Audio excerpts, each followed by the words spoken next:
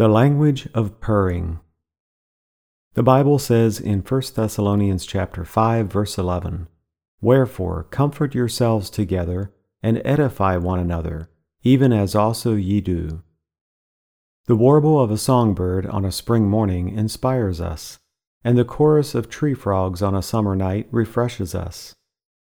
The whimper of a puppy touches us, and the scream of a stallion thrills us.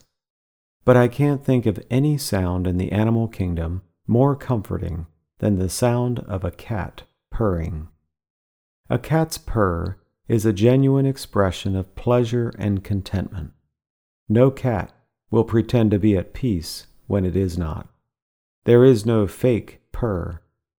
It is this quality of genuineness that makes purring a comforting sound.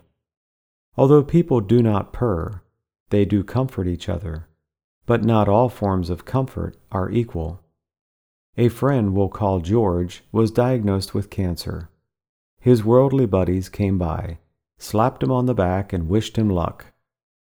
A godly man spoke with George one day and encouraged him to seek the Lord. The man said he would pray for him.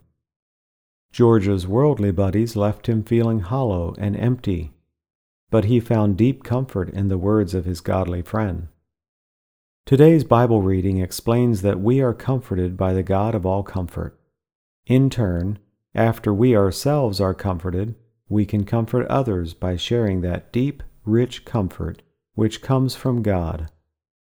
People who do not know and love God do not know how to give meaningful comfort.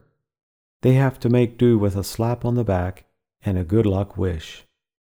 I am thankful that as a child of God, I can experience the full, sweet comfort that comes from the Holy Spirit and fellow believers. No, people don't purr, but then again, maybe some do.